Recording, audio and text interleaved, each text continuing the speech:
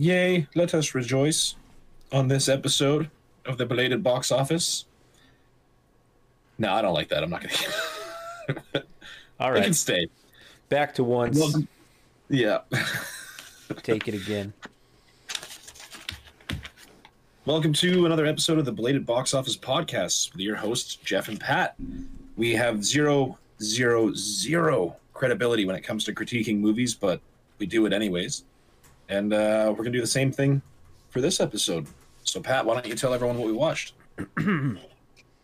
Hear ye, hear ye. This week we watched Excalibur, released in the year of our Lord 1981 by Pictures of the Brothers Warner. I'm going to stop doing that now. It was released in 1981 by Warner Brothers Pictures, and it stars Nigel Terry, Helen Mirren, Nicholas Clay, Sherry Lungi, Paul Jeffrey, and Nicole Williamson. Fine cast there, and it was written by Roscoe Pallenberg and John Boorman, and directed by John Boorman. Props there you to have John it. Boorman. Props for writing and directing such a fine film. This is, you ever heard of this guy, King Arthur? He's like a king. There was a sword. It was in a stone. And then, get this, the sword wasn't in the stone anymore. What happened to Arthur? Oh, I don't know. Something about ladies and lakes or what have you. You know, it's the story basically of King Arthur's life in full, based on Thomas Mallory's account. Thomas Mallory's Legend of King Arthur. So we get to watch his conception from Uther Pendragon, and his humble beginnings as a commoner, where he pulls the sword Excalibur from the stone, and Merlin the wizard's there, guiding him to rule over England from Camelot. He's got you know what it's about. Knights of the Round Table. They go on a quest for the Holy Grail, and some guys use the pointy end of a sword and they stick it into other guys. Yeah, it's like love, betrayal, a quest. I don't know. It's a lot. This movie has a lot. It's got a lot of stuff. Yeah, it's very busy, I would say. It's the story of King Arthur. His entire story. Like, the entire goddamn thing. Yeah. So yeah, like Pat said there, this movie came out in 1981, had a budget of $11 million, and I think they used it well. Box office was approximately $35 million, and people seem to like it. I don't necessarily understand it, but people seem to like it. IMDb gave it a 73%. Rotten Tomatoes gave it, the critics gave it 73%, while Metacritic came in at 56% for the critics. Then the audience scores are pretty similar, 80% for Rotten Tomatoes and 76% for Metacritic. So the general Metacritic consensus is always way off, eh? Like, they're always like an outlier. I'm with them on this one. Oh, I'm aligning a little bit more with Metacritic than I think you might appreciate. So keep your comments to yourself or to the end, please.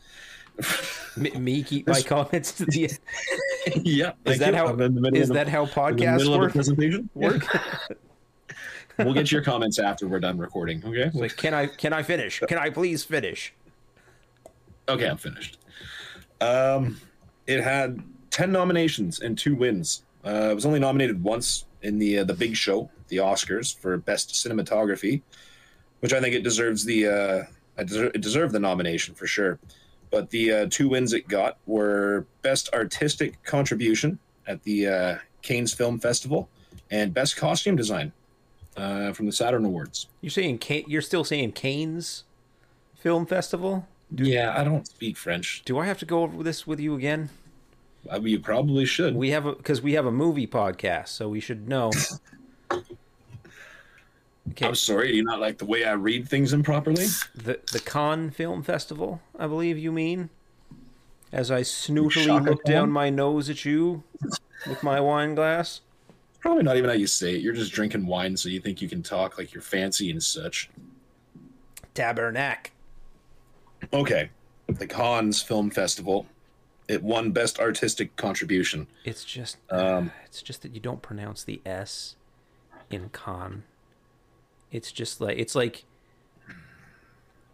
Star Trek 2. Con. You don't pronounce the S in Star Trek too? No, it's called Tar Trek Trek. 2. Is that have you been saying Star Trek this whole time? That's how embarrassing for you. That's on me. That's on me, folks. I excuse my ignorance. No. Okay, whatever. Best costume design by You the said Saturn we Award. have no credibility, and now you can see why. How many zeros did I say? Like zero. I said it at least 4 times. Yeah, there were 3 or 4 zeros there. I think that's a sufficient amount. This is what you get. You were warned. Costume design, it was just fucking armor. I don't know, and Merlin in some golden armor, and wasn't impressed. But it deserved an award.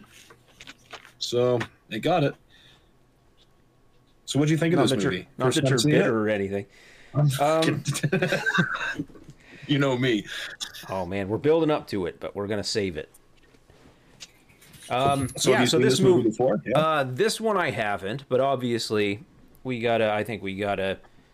I mean, everybody knows King Arthur. It's been around in many forms for many years. This particular one I didn't even really know about until I was, I think, just poking around Letterboxd, looking at some stuff, and when we needed a change of pace, like a new genre for the next episode, I figured, we haven't done a fantasy episode in a while. Why don't we check out what fantasy we could check into? And this one is like a really pretty well reviewed, well liked movie from the 80s, so I figured it'd work. As far as like King Arthur goes, if we're talking like movies, I was a big fan of The Sword and the Stone when I was a little kid. The Disney film, so I watched that all the time. Merlin was there with his owl Archimedes, grumpy old Archimedes, and you got the magnificent, marvelous Madam Mim, and she and Merlin have this wizard fight where they just change into different animals. Do you think that maybe skewed your ability to critique this without a bias going into it, or were you're already a huge fan of the whole story to begin with? Well, to that I say, how dare you? And I mean, these two, I mean, if you're going to compare those two movies, it's really night and day. It's there's not a lot of overlap. Like The Sword and the Stone is. Do you know The Sword and the Stone? Is that one? I'm aware of the film. I've never seen it though. It's Arthur as a little kid. A long time ago. Yeah. It's Arthur when he's like 11 or 12 or something like that, and Merlin's basically trying to teach him life lessons, and they transform into different animals. Like they transform into like fish at one point, and they transform into squirrels. When they didn't transform into stuff. You could have had some more transforming into animals, is what I'm saying. Would have been good. I could agree with that. Yeah. I mean, there is earlier, early in the movie, there's Merlin transforming Uther into the Duke of Cornwall. Mm-hmm. Ploy to deceive and sleep with his wife. The Duke of Cornwall's wife, in his armor, I might add. Yep. Doesn't even take it off. Just smashing armor into skin. And then later on, when like Arthur's born, he's a little baby. He's like, "Is the boy mine?" And he takes him and he holds the baby there, and he's still wearing like his armor with spikes all over it. And I was like, "Buddy, take off that breastplate before you hold that baby. Like you're covered in spikes, bro." They're just like, "Oh, right. Why?" Infancy life expectancy went up way up after they got rid of the spiky breastplate. Yeah, for sure, that was a hazard to children. Yeah, no, you know what, man? That's about the time I checked out. That was pretty early. Yeah, it was pretty early. Um, yeah, like it was. I thought it was really cool how they tried to do like the dragon smoke, like right across on the some of the dragon and all this kind of stuff, and the transformation. Yeah. I really liked a lot of concepts, and I really liked the story. I just couldn't get over some things, and it just really threw me for a loop while I was watching the whole time. Well, we should. I mean, we I can think we get have a into it. very We can different pick it opinion on apart. this. Maybe. No, not really. I don't really think it's. Well, you say some stuff, and then I'll pick it apart. How about that? I guess I don't know. I kind of got off track there, just talking about like my where I'm coming at with King Arthur in general. The Sword and the Stone, I think, is the main one, and then I don't know if there's any others. I'm trying to think. Is there any other like King Arthur media There's that a lot. I latched onto like as a kid, or like where did my conception come from? And I'm not thinking there's much else. There's like, I mean, about 5 years ago or so, maybe a couple of years more, there was that Guy Ritchie movie, you know, with Charlie Hunnam as King Arthur, and that movie was weird. I didn't hate it. A lot of people hated it. It did like terrible, and it set up sequels that's never going to happen, because it was a big failure. But like, there were parts of it I liked, but it was very Guy Ritchie and very quite a strange movie. Yeah, fair enough. I think the one story that I knew, the one movie I know that has at least shares relation to the story. Well, it does. Was The Last Knight, I think it's called. It's got Richard Gere, and I'm pretty sure Sean Connery is King Arthur, and Richard Gere is like the 13th knight at the Round Table. Hold on He's like now, wait a second. That doesn't make any sense because Sean Connery is King Richard the Lionheart. King Richard III. That's right. Yeah. No, it'd be Richard the First, isn't it? The Lionheart No, I think it was. in Robin Hood. I think he's the third. Anyway, it's the Crusade. Anyways, let's not get into it. It's Richard. I'm pretty sure it's Richard III that went on the Crusade, which was King Richard of Lionheart. Yeah, because apparently his dad was a shitty king. Long story short, yeah, you can. That's the amazing thing about actors. I mean, he can transform himself. That's fair. Now I'm just hung up on the fact that you're saying Richard III is the Lionheart when I think it's Richard the First. So we'll get fact checking the after hours coming up after this. Be released soon. I don't have to fact check it. I know I'm right. It's pronounced Pawn. Okay, so I don't know. For me, most like the story was great. Some of the fight scenes, I thought it was kind of like somebody was filming a LARPing session. Did you find the fight scenes to be a little clumsy and like just they really tried to sell it? Yeah, I mean the fight scenes were there were some. I think I'm thinking of ones that I liked. I really liked the one where right after Arthur's kind of proclaimed king and everyone's storming Patrick Stewart's castle, and he shows up and starts messing people up with Excalibur, and then he straight up leaps off the parapets. He leaps off the top of the fortress and tackles Buddy off of his horse into the pond. That's pretty badass. That was pretty good. This movie's metal as fuck. Like it honestly is. I think a fight that was like all around a good fight, but early on had some shots that were like really up. I didn't understand the choice to have it like really up close and like quick cuts, and you couldn't see what was going on, which looked like a lot of stuff I hate about modern action movies. The one I'm talking about is the fight between Arthur and Lancelot that happens when Sir Lancelot's just at the bridge and he's just tuning all of Arthur's dudes until Arthur comes up and fights him himself. Right when he gets like he's like lanced off of his horse during jousting, and he's like, "I didn't hear no bell," and he just grabs his sword and keeps fighting him. And then get off that horse, you coward! Yeah, and they're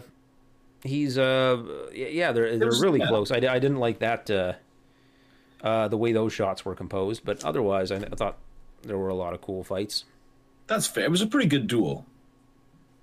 You know what I mean? It was a good one-on-one fight. Like the scene where they're like, I think it was Uther. He was storming the castle. Sure. Duke of Cornwall. And I just remember it was like a couple of little trebuchets that wouldn't really work, like catapults that clearly didn't have enough counterweight to actually be functional. and then it was just like 12 guys and 3 catapults, and they're like, we'll get you next time, and they just kind of take off. I was like, that doesn't really seem like a sieging force. You haven't seen the last of me. Yeah, I'm gonna get 12 more guys, and we're definitely take your castle over. And yeah, so I don't know. For me, it was just there was a few issues that just kind of they overpowered my ability to really appreciate the underlying story. But it was there. It was the fucking story was there, all of it, in all of its glory. Well, yeah, it's a story that's been around forever and has a lot of merit to it. I mean, it's a legend that's lived for like pretty sure about like 1,500 years. We talking for King Arthur? It was like yeah. It's like 6th century or so, and it's endured as kind of a real showcase of you know, a story of living up to your destiny and kind of like learning what it is to like put your duty above yourself. And you get a whole lifetime here of things to learn from, right? And not necessarily all of them were mistakes, but a lot of valuable lessons in there for sure. I mean, yeah, this is a story about mistakes. This is a story about men failing and then having to, you know, like answer to something higher than themselves in order to, you know, serve the realm. They're serving the kingdom. They're ultimately. It's not easy. It's not easy being the king of the Britons. Yeah, so they're looking. I mean, they're looking for just a way to like unite the kingdom and kind of make one kingdom so that there will be peace. Is basically the idea. And at the heart of that is Merlin from the beginning, right? Merlin's he gets the sword Excalibur from the Lady on the Lake, and basically whoever wields the sword, you know, it's a +1 long sword, got really good stats. Yep. Whoever wields the sword is gonna be king. So he gives it to this guy Uther, who's let's be honest, toxic as fuck. This guy, not a good dude, not a great fellow. So as soon as he uses the sword to defeat the Cornwall troops, and they come up with a truce, and they're invited into the castle to you know, eat with them. Not bang his wife. He's invited. Yeah, come on into the castle. You can eat my food and everything. All I ask is that you don't bang my wife after she does a sexy dance for everybody. And what does Uther do? Don't use magic, especially to bang my wife. What does Uther do immediately? He's like, I must have her. He doesn't even like wait till the meal's over just to stand up and be like, I must have her, and like spit at the Duke. And it's like, well, right. Now we're fighting again. Well, she must have some kind of witchcraft spell on them or something like that. Like that dance was weird as fuck. I think it was just like, this guy sucks. And he's like, oh, a pretty lady. He's like, a woman? Who owns her? Give her to me. It's like, all right, Uther. And then he comes to Merlin, who's, you know, Merlin in this movie is shown to be like pretty resentful of anyone who succumbs to like their carnal desires, or anybody who's like, you know, putting themselves over the good of others, especially when it comes to like women. Like anybody who covets women, he's just like, you fool, you weak bitch. He's like, I've never been with a woman, and look at me. I can do magic and shit. I'm awesome. Check out my sweet hat. That is what... Okay, here's something. Because I know he's not a good person, though. Like, he helped Uther, changed him, summoned a dragon so he could bang some other guy's wife. Like, he's an accomplice to adultery right there. So here's... Was that for the good of the realm? Well, that's yeah. Here's my thoughts on this. Is that Merlin... I mean, number one, Merlin's not exempt from, like, you know, a lot of his fuck-ups have huge consequences, and he's got to be big course corrections. But in this case, I think he was kind of course correcting, where he's like, you know, he goes to the Lady of the Lake. Him and the Lady of the Lake are basically in cahoots. Like, we got to get Excalibur in the hands of the guy who's going to be a benevolent king, and you know, Avalon will live in peace. And he gives it to Uther, who ends up being a piece of shit. And he's fucking, you know what? He's canceled. Uther Pendragon, you're canceled. Yep. And at that point, Merlin, I think, is like, you know what? I really bet on the wrong horse here. So that's when he says, you know, I'll summon the dragon. You can ride off, take the form of the Duke, and you can lay with his wife, and she'll think it's her husband. but you give me your baby. Like if when you hit like basically give me your firstborn, right? So he's thinking like, let me start over with someone else. And I think maybe he's thinking like, I'm really a good guy. Let me just raise your child for you. yeah, That's how good of a guy. I'm willing to raise your kid for you. not even that. He leaves him with like some lower middle class fucking guy. I was gonna say peasant, but I guess they're not peasants quite because like, yeah, the one older son is a knight, but Yeah, I wouldn't. I don't know. Maybe consider them nobility if they're a knight. I suppose Right? you'd have to, yeah. But yeah, it's So basically. you'd be. I think thinking- you'd be considered what's like middle class, upper middle class. Yeah.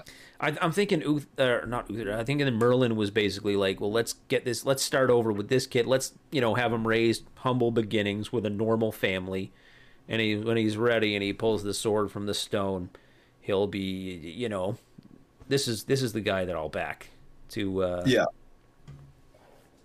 bring peace.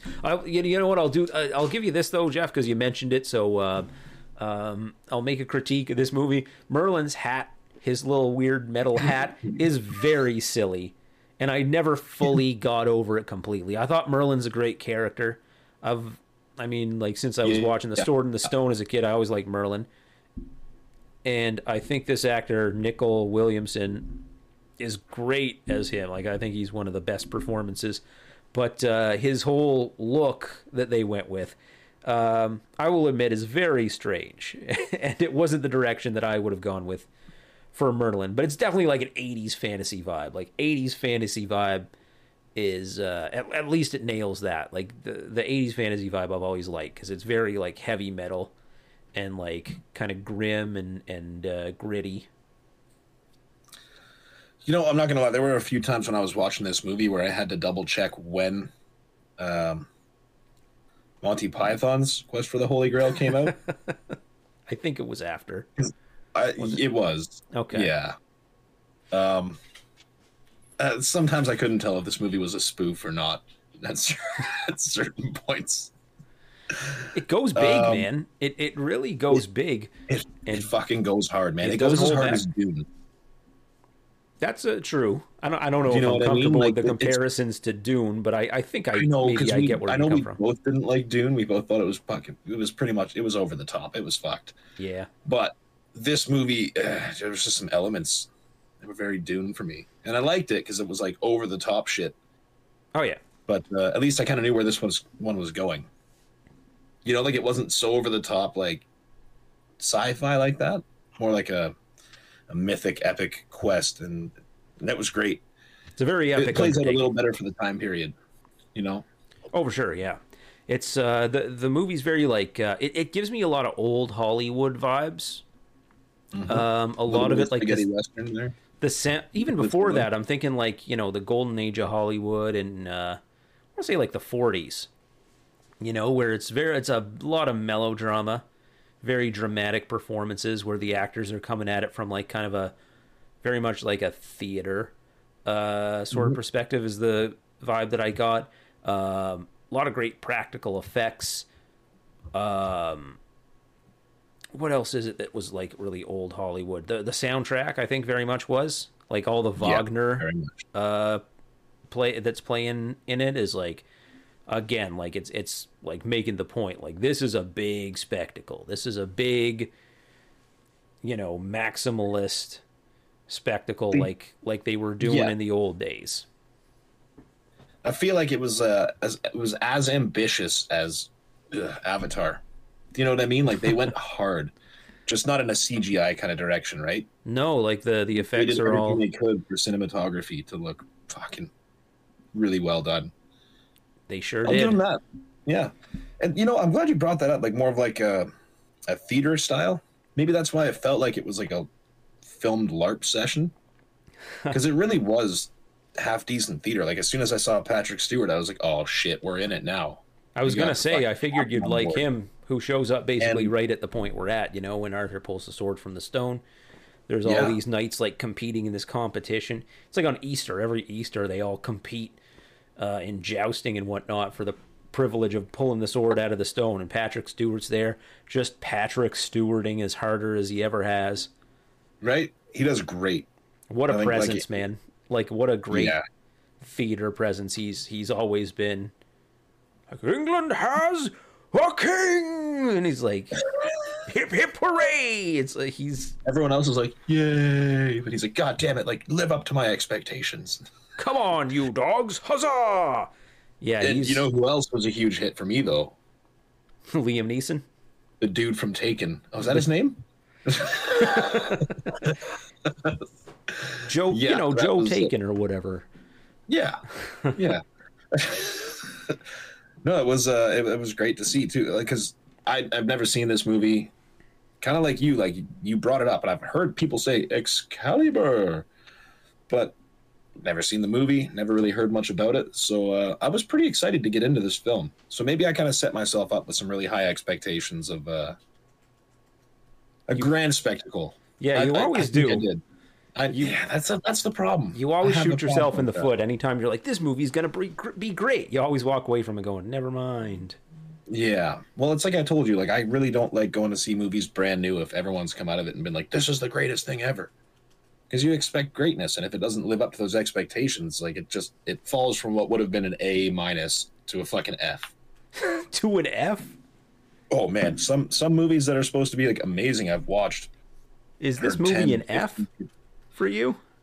No, it's not. It's not a great review, but it's not an F. Well, that's good. It was Avatar. It's always Avatar. That's like my benchmark for like being hyped up for something and then just watching it and being like, I know how it ends like 10 minutes into it. I don't even think they introduced us to the second planet yet. And I was like, I know how this ends. But yeah, no, so the thing is too, is I haven't really watched a lot of epic fantasies like this. Like, I guess the closest you could call would be Robin Hood, Prince of Thieves, Kevin Costner, Morgan Freeman, that we just did a little while ago. That would have been one of the only older kind of movies like this that I'd seen. Other than that, I'm looking at The Lord of the Rings. So, like, well, I think that's a tough mark to beat. That's always, but I did find it interesting. I think John Borman's initial plan was to go to these guys with the Lord of the Rings, and they just didn't approve it. They just weren't. I don't think maybe the budget. He wanted to do the Lord of the Rings for real. That's I read that somewhere, and yeah, so he came across. They said no, and then he came up with this, and they said yeah. Knowing him, he probably would have put it into one whole movie, like the whole trilogy in 2.5 hours, kind of thing. It did seem like this. This could have been a great trilogy or a great bunch of mini movies, you know? I wouldn't have minded that, but then at the same time, it's like it's one story epic from beginning to end. That I think it was well paced for what they did, and like if you split it up, then you'd have to think like each chapter of Arthur's life would have to come to like a satisfying conclusion, and that would have been tough, especially around the time that basically all the betrayal, like it's like a triple failing all at once. There is a big train wreck moment in the movie for sure. When Arthur's sister Morgana comes back, and she comes to Merlin, and she's like, "Hey man, I'm a weird magic person too. Teach me a magic trick. Pick a card." My fingers are holding up. And Merlin's like, "No chance." And I really like this one interaction with them, because it was some great world building where Merlin's like, the old ways are dying. The spirits of the forest go quiet as the one god pushes out the many. He's just lamenting, like, this is like early in the Middle Ages when Christianity's coming to dominate, and you're losing all these pagan religions across the world, and Merlin's just like, no, I'm a relic from another time. When Morgan's like, I'm ready, like, show me what's up, and he's like, it's too late, like, our time is over. Is what he says at first. But yeah, have you accepted Jesus Christ into your life as Lord and Savior? But yeah, eventually he finally, after she pesters him enough, he's like, all right, I'll show you the dragon. And they go in that like crystal cave that looks like Superman's Fortress of Solitude. And then Then he gets frozen in a mini fortress of solitude. basically, yeah, he shows her the dragon. He's like, look, it's kind of like got like Cthulhu vibes, right? It's like, if you look upon the dragon, it will drive you mad. And then she's like, no. And like, then she suddenly like learns how to do all the magic after that. So kind of works. Is it wrong that I immediately associate Louis C.K. with that scene? Why? If you Because he's making a woman looking at his dragon. Yeah, And won't let her leave. makes a woman uncomfortable, Oh, then no. she freezes him. Oh boy. Well, I'm just doing my part. But on that subject, yeah, he's showing Morgan his dragon. Meanwhile, Lancelot is with Arthur's wife Guinevere, and he's showing her his dragon. Yep. And then Arthur, abandons Excalibur and runs off. For a movie not based on farming, there sure is a lot of plowing. Yeah, well done.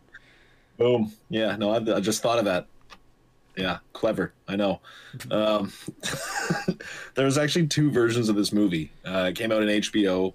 During the day, they would show one that was like, I think, 20 minutes shorter. It cut out most of the sex scenes and any Not over interested. the top at Let's yeah, move right. on. Don't care. Then later on at night, they showed the R-rated version, Oh yeah, full on metal smashing together. Knights Just of the clinking- Round Table after Lincoln Armor, dark. baby. Yeah. Previously on Knights of the Round Table, it's like a Big Brother series. Start That I voting each could other that off I the could table. get behind, man. That'd be great. It's like It's just Yeah, well, anyway. combat every week to see who gets eliminated. They yeah. just do a free for all brawl. Anyway, then That's all right. Yeah. as soon as Morgana gets her friggin' dragon powers, she goes and she like gets pregnant with her brother, and she's like, "Gotcha." He's like sleeping, and then she's like, "Aha, gotcha. You knocked me up. Now I'm gonna go give birth to a guy who's gonna be king instead of you." And then she also manages to strike him with a lightning bolt that makes him a weak old guy. But yeah, that scene was that was interesting. Because Merlin didn't, or Arthur didn't know for a while it was his sister, right? She kind of comes back mysteriously, and then she's like, "I am your sister." He's like, "No, you Oh, sire, no. I sired a That- child with you." Yeah, no, they don't show a lot of. That is one thing too that maybe you could like. They don't show a lot of like Arthur and Morgana's like sibling relationship. That you see her as a little kid when Arthur's born, and then she kind of disappears until she's suddenly at like his wedding. Yeah, But like yeah. it's not like he knew then like that she's like hanging around the castle. She's in his court. He mentioned there's one time when she's talking to Merlin. She's like, come on, show me a magic trick. And he's like, Arthur's like, are you the counsel to the king or the king's sister? So it's not like he didn't Yeah. know who she was until then. But she was always an odd one, right? Because when Uther came in as, the dude. Morgana's dad, yeah, she was just like, that's not right. Guy looks like my dad, but he ain't my dad. Well, yeah, because she got And so she she, got like- magic. Yeah, so she was born magical, I guess. Yeah, she was And, waiting for her Hogwarts letter, Makes sense, right? I mean, if you're gonna and she was saying sire even the before. next king, you better have some magic in him too. I'm assuming it came from the mother, right? Oh, it's a good question. Like this whole like magical prophecy fulfillment kind of dealio. I don't know. I think it's just like some people are. It's like some people are more sensitive to that kind of thing, and then it can be taught so they become legitimate sorcerers. Like when Morgana You played first a sees lot of Merlin. role-playing games. Yeah. Well, when she first Lots of sees him lore, as an yeah. adult. Well, if you want me to get into the differences between warlocks, sorcerers, and wizards in D&D, I could. But people are sick of that. Yeah, Probably bring up D&D every episode. But I knew we would at some point in this one. a You can't specific avoid it. argument about warlocks versus sorcerers versus mages. Yeah. Every No. time, every episode. Well, in this case, in this movie, right, when she speaks to Merlin, when she sees him for the first time when she's an adult, she says, "I'm like you. I know." She's like, sometimes I dream of stuff and it happens, and she knows what like what roots and herbs and stuff can be used to like make potions and influence people and stuff. So she's got like an innate ability to like see, and then she could see. Back in the day when she was a kid, she could see through Uther's magical disguise. So she's got some latent ability to pretty much. It's from the school of divination for sure. If you're talking about which of the 8 schools of magic, then divination, of course. I baited you into that one. Yeah, you did. But then she's like, teach me how to like harness this power and everything. And eventually when he does, she goes and she she fucks it all up. She ruins everything. Arthur's already like seen Lancelot laying with his wife, and then he bans Excalibur. He becomes a weak old guy, and that's when the knights go on a quest for the Holy Grail. I'm going to give this movie definitely deserves credit for this. The way they did the time changes, like it seemed seamless. Like the shifts in time. Better than Serpico. Right, yeah, that's what I'm saying. Like I've complained about that before, but Serpico was pretty bad for that, right? Just probably the worst random jumps. Like there's one line that you have to hear, otherwise you're like, what the fuck? 6 years later? This movie does a really good job of transitioning that well without kind of leaving you like, whoa, that's a huge leap or a huge gap. Yeah. There's huge jumps, but it helps you understand. It's like the set. It's very effective at establishing. They don't surprise you. Yeah, this is more or less where I'm at. Yeah, setting change, like costume change, and costume and makeup change for the actors, and like just enough exposition up front that you're like, oh, gotcha, okay, so it's further in. Now he's been king for a few years, and he's established the court. Like, it never leaves you lost at anything like that. No, it didn't seem fragmented. Yeah, it seemed very seamless. And it would have been easy to screw that up in a movie like this. Absolutely, because I'll say it again. It's a big story to cover in the amount of time they covered it. Yeah, dog. So yeah, they get props for that. Big props for that. You guys did better than Serpico. Yeah. Yeah. You'll never. That's the only better than Serpico credit I can give it though. Oh. Costumes. Can we talk costumes for a bit? It's just armor. Merlin's stupid hat. I'm not impressed. I thought there was some good stuff going on with the costumes there. I noticed everybody's armor was kind of grayish, black and drab up until, and everybody's was like that up until you first encountered Lancelot. And I really like how his character's first introduced. And he's wearing this bright silver armor that shines and reflects the sun.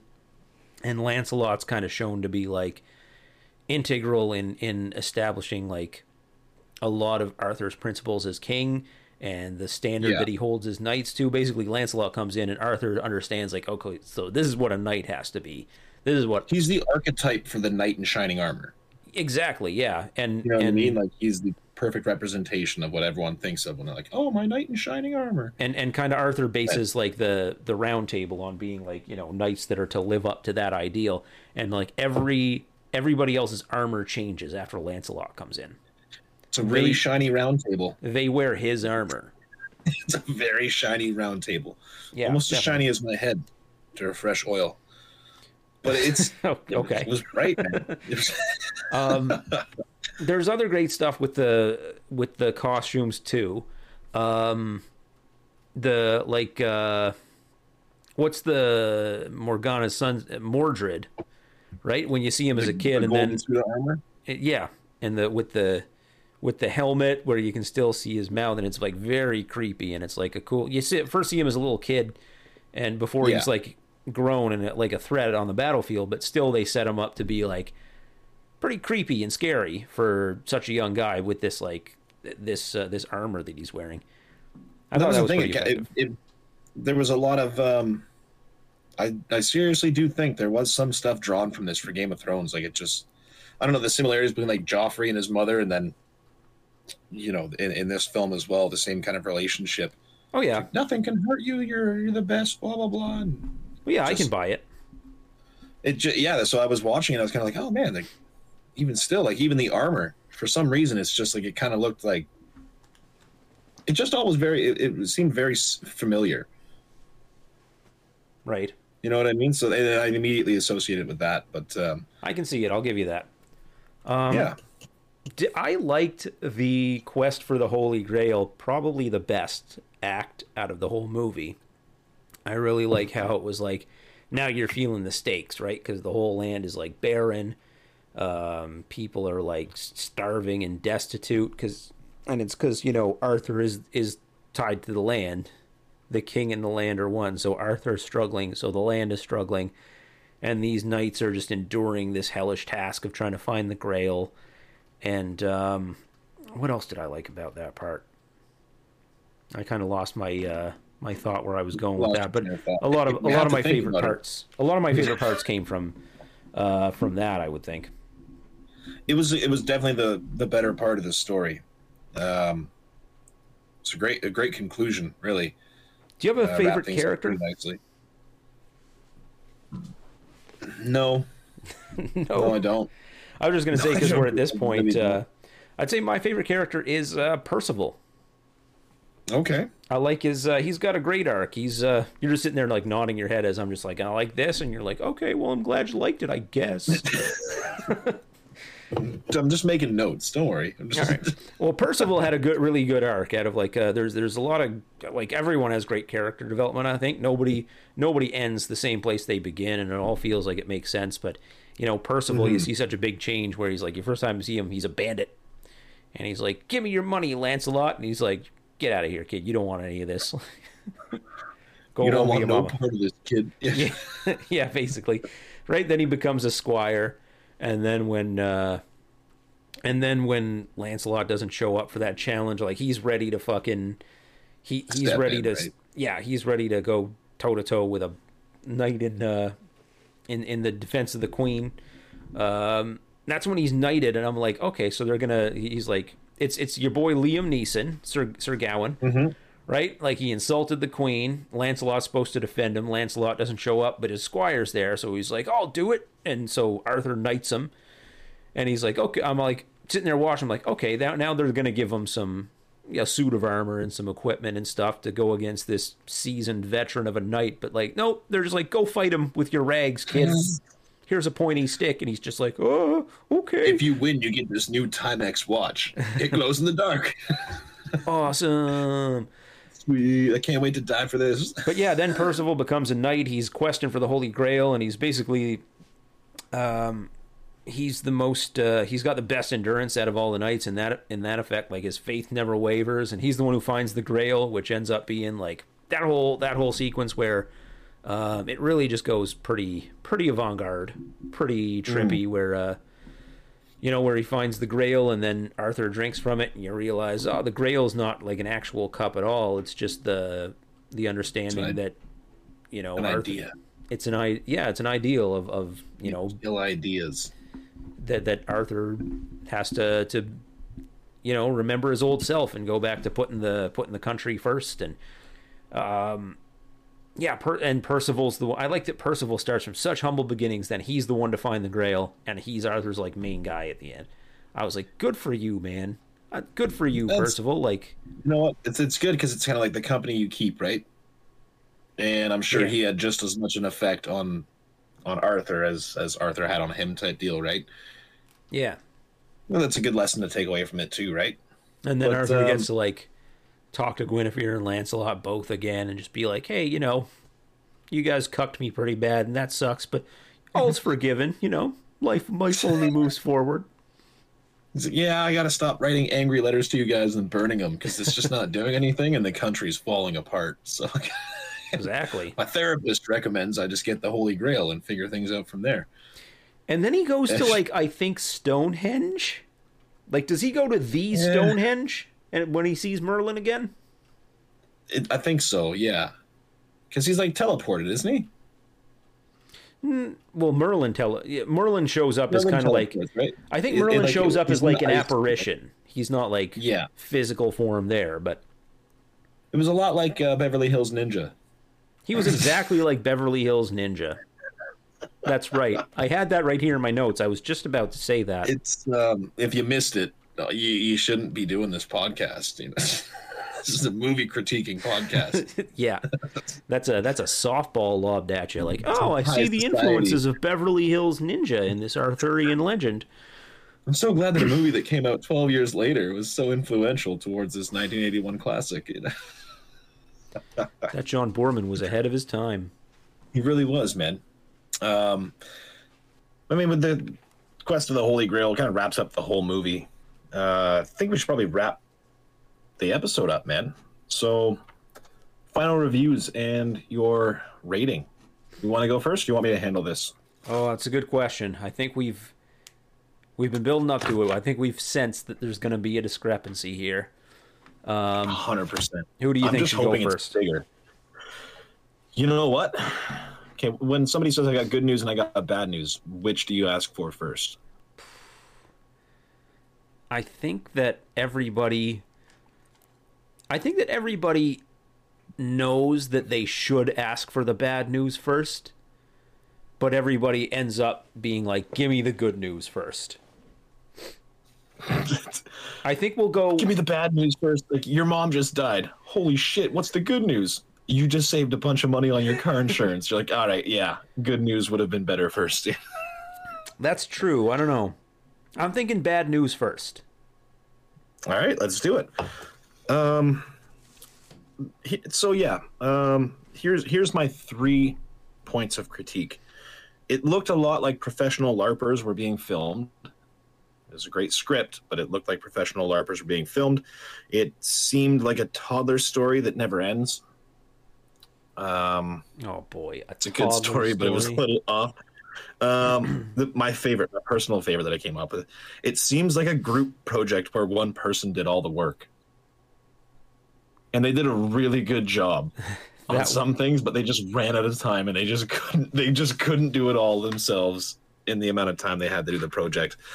Final rating, 1.86. Oh, ouch. Mm-hmm. Ouch. That hurts. That was a low blow, that rating. I don't know why it feels like I'm taking it personal. Good news first? I don't know, man. I don't know. That's a funny way of putting it. The group. That's a funny way to put it. Like it feels like a group project where one person did all the work. Who's the one person in that? In that metaphor, is it a particular member of the cast or group? Like, I would say Boorman. Okay. John Boorman, writer and director. There was a lot of really good stuff in there, but it was just, for me, it was overshadowed by what it was lacking, or just the kind of what kind of seemed like haphazard, just kind of like, just throw this scene together, it'll be fine. You know what I mean? But yeah, no, it just seemed like somebody was overwhelmed. It seemed like a really big, daunting task. And that's why I say it's like a group project where one person did all the work. It was a lot. And I think that's why that's why I gave it the rating that I gave it.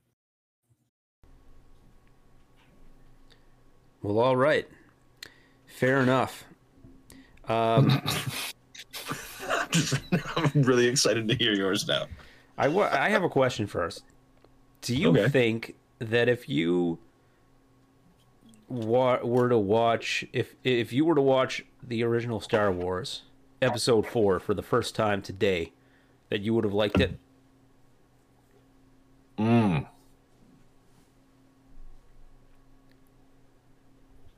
You know what? Yeah. Yeah? Yeah, I think I can say that I would. Yeah. So one of the things though is that it would have had the same kind of, going into it, I would have known there was more to the Star Wars trilogy. Do you know what I mean? Just like if this had 3 movies, I would have known. What if you didn't? What if you didn't? If it came out in theaters and I were to watch it for the first time ever, I still think I would have enjoyed it. I probably would have shit on it for a few things. Trying to think what I would shit on Star Wars for, though. I know exactly what you would. If you're costumes, if you're shitting on the fights in Excalibur, you don't think you would have a field day with the Vader Obi-Wan fight in the original Star Wars? That's so tough because That's such a bad fight. Trying to remove myself from the knowledge of like the whole franchise itself is difficult, right? But you know that's a bad fight. On that when he just gave up. No, I just mean the way it's choreographed, where there's like and they like just like there's not a good fight, and then like there's one point where Alec Guinness does that like really slow spin, and then it's like and is that downward stroke with the lightsaber. It's like the worst choreographed fight in the history of movie fights. It's the you know what? It's the absolute crappiest. Now that you're mentioning it, probably yes, but I can't with 100% certainty say that I would have shit on it. You can't place yourself there. That's fine. No, it's too hard. Stop trying to deflect. What's your review? Would you like to hear my review? 100%. So this movie was an absolute spectacle. It was a celebration of film. It was a celebration of story and legend and myth. It was a fantastic spectacle of I thought everything was great. I thought the costumes were great, the way they committed to the effects. I thought that the acting, everybody's given 110%, and they really nailed the tone, even though it's like very far removed from what we see today. With that acting being like acting in film being so different from acting in, say, theater. Back then, not really so. You can definitely tell John Boorman is probably at the time was a filmmaker who got his influences in the early 80s from decades before, probably when he was growing up, and he just nailed it. He nailed the tone. The whole concept, like the settings and the wardrobe and the creepy effects for the magic, it all is just like that fucking heavy metal feel that feels so 80s. A lot of the sets are like, they're out in a real forest. They're standing in front of a real lake. It looks great. This movie looks great, and the story's phenomenal. It's the fucking Arthurian legend, so of course it's phenomenal. And I give this movie 3.17 stars. I fucking loved it. It was, it's up there. It's an all-timer, man. It's an all-time great. Beauty. That might be our biggest discrepancy. It's gotta be. That's great, man. I love that. I love that you were so excited to watch this movie that I can't wait to forget. You're like never gonna say a word about this movie for the rest of your life after tonight. I was worried about doing the recording tonight because I was just like, I don't even know if I have enough committed to memory anymore. So it's been a week. It has. We were supposed to record last week. We pushed it to this week. I fucking watched it again, and it wasn't even on whatever Prime subscription. Something changed in the last week. Like I had it for free on like one of my premium Prime subscriptions last week, and this week it wasn't on there, and I happily paid $4 to watch this movie again. I love your commitment. It was great. Absolutely. This movie rules. All right, you know what? Let's leave it at that. We've got some big things to talk about in the after hours coming up. That'll be coming out next week after the release of this episode. And we're excited for you guys to check that out as well. And we'll sign out for tonight. So thank you so much for tuning in to another episode of the Belated Box Office Podcast. Cheers. It was totally Richard the First, by the way.